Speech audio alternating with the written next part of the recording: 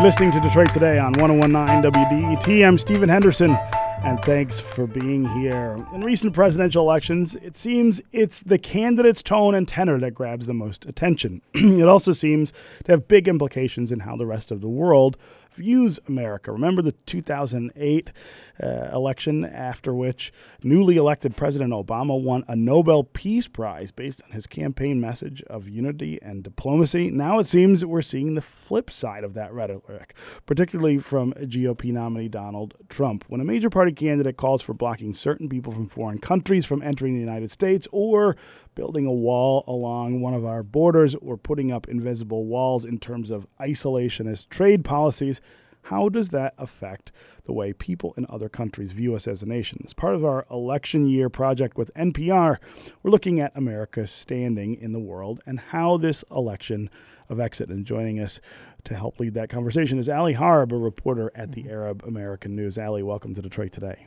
Hello. Yeah. And callers, what does this year's election and the candidates' rhetoric say about us as a country? If you're from another country, what do you think about what you're hearing? If you're from Mexico, what do you think of the proposal to build a wall along the southern border and have Mexico pay for it? If you're from the Middle East and or a majority Muslim country, what do you think of Donald Trump's idea to have a religious test added to immigration for you and for you in particular? And this relates to the earlier conversation I think we were having on the show about Colin Kaepernick, San Francisco 49ers quarterback, sitting in protest during the national anthem at a preseason football game to say America has deep problems. America has deep racial problems, and I don't feel particularly patriotic, and I want to make a point about those racial problems on the platform that I have. 313-577-1019 is the number to join the conversation. What do you think about what the rest of the world expects from us here in the United States, and what is that? How is that changing, or how is that altered by the conversations that we're having in this country right now? Ali, I'm going to start with you.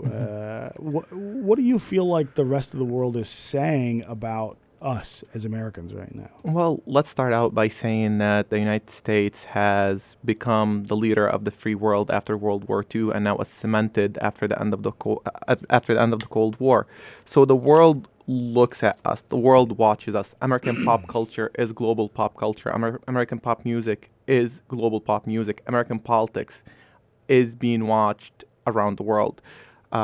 So I think people look at someone like Donald Trump, and that reflects badly on American society as a whole, because they're looking at someone who's making these outrageous statements, and he was able to win the Republican nomination.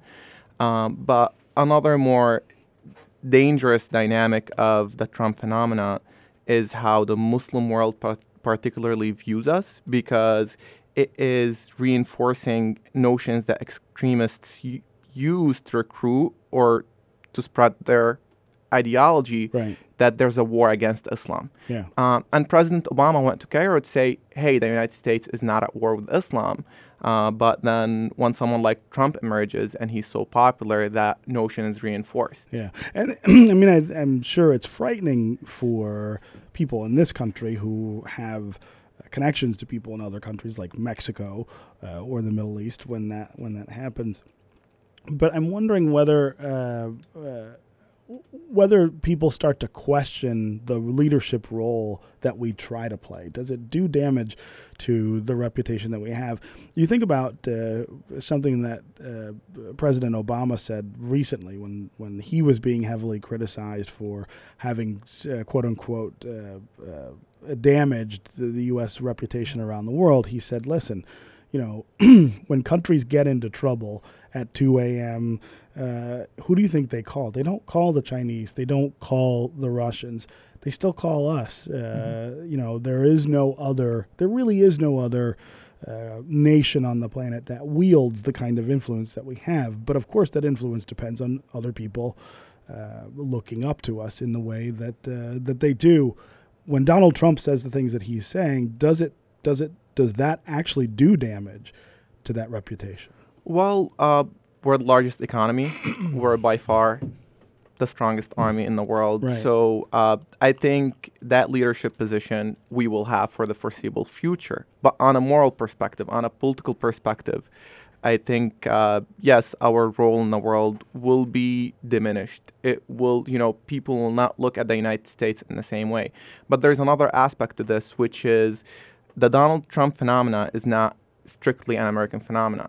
This nationalistic sentiment is on the rise globally. And there are, in Europe, we're seeing it in Europe, Marine Le Pen in France, the British exit in Britain. So there are Trump-like figures in Europe who are looking for a Trump leadership to take the world in that direction towards a clash of civilizations. Yeah. I mean, you mentioned the Brexit. We had Raman Boyle, a professor at Wayne State and a native to Scotland, talk to our producer, Laura Weber Davis, about this and said most people in the UK are really confused by the length and complexity of our electoral process, which is funny because I think people here are really confused about the length and complexity of their electoral process, particularly with Brexit. Most people don't understand what they were doing or how that unfolded, but it does remind that people around the world watch what goes on here and think of us as sort of a model. I want to ask about the immigration question. Most people who come to the country come here because they feel like it's a place for better opportunity than the place for. Yeah, right, exactly. You're someone who came here because there was a better life. Does Donald Trump threaten that notion that America is a place where life can be better? Well, definitely. When he's talking about religious testing, ideological testing, people will second guess, is this my sanctuary? Is this the place where I'm going to have freedom and opportunity? But at the same time, a lot of places in the world are becoming borderline uninhabitable. So I think people will always seek the United States. But it will affect the perception of the United States as this land of freedom and opportunity. Yeah. Let's go to the phones here. Francis in Detroit. Welcome to Detroit today. Thanks for having me on. Sure. I just wanted to point out something that may not be a part of what you're talking about, but when I think about the Caucasians who came to this country and there were Native Americans here, they were bullied and mistreated very badly. What would this country look like if the Caucasians were banned from coming in by the Native Americans?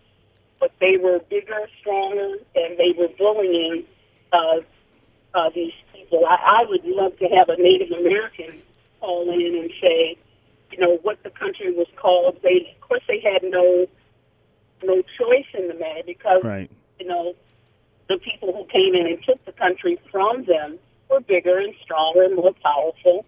And so now, to me, Trump represents bullying again. He wants to ban people from coming in, and what would it look like if they were banned? Yeah. Francis, that's a great point. Thanks very much for calling in and making it. Ali Harb, we've got about a minute left. Talk about Trump and this idea of, again, bullying, and I think I would expand that to say it's sort of it's a changing of the theme of openness that attracts people around the world here to more of a closed and almost aggressive stance that again changes the way people view us. Well, first off, let's be clear that our history has not been great. We've had Trump-like policies in the past, excluding certain groups, but we've always tried to maintain at least the perception of openness, of being welcoming, of being the leaders of the free world. And when you have American politicians that are popular making these statements, it certainly the world's not going to view us. The world's not going to view us in the same manner. Yeah. And when we are looking to lead morally and say this is how democracy works. The world watches, and when our democracy falls short, that affects everybody. Things. Yes. All right, Ali Harb, reporter at the Arab American News. Thanks very much for being here. Thank you. Yeah. This is 101.9 WDET Detroit, Wayne State's public radio station. I'll see you tomorrow.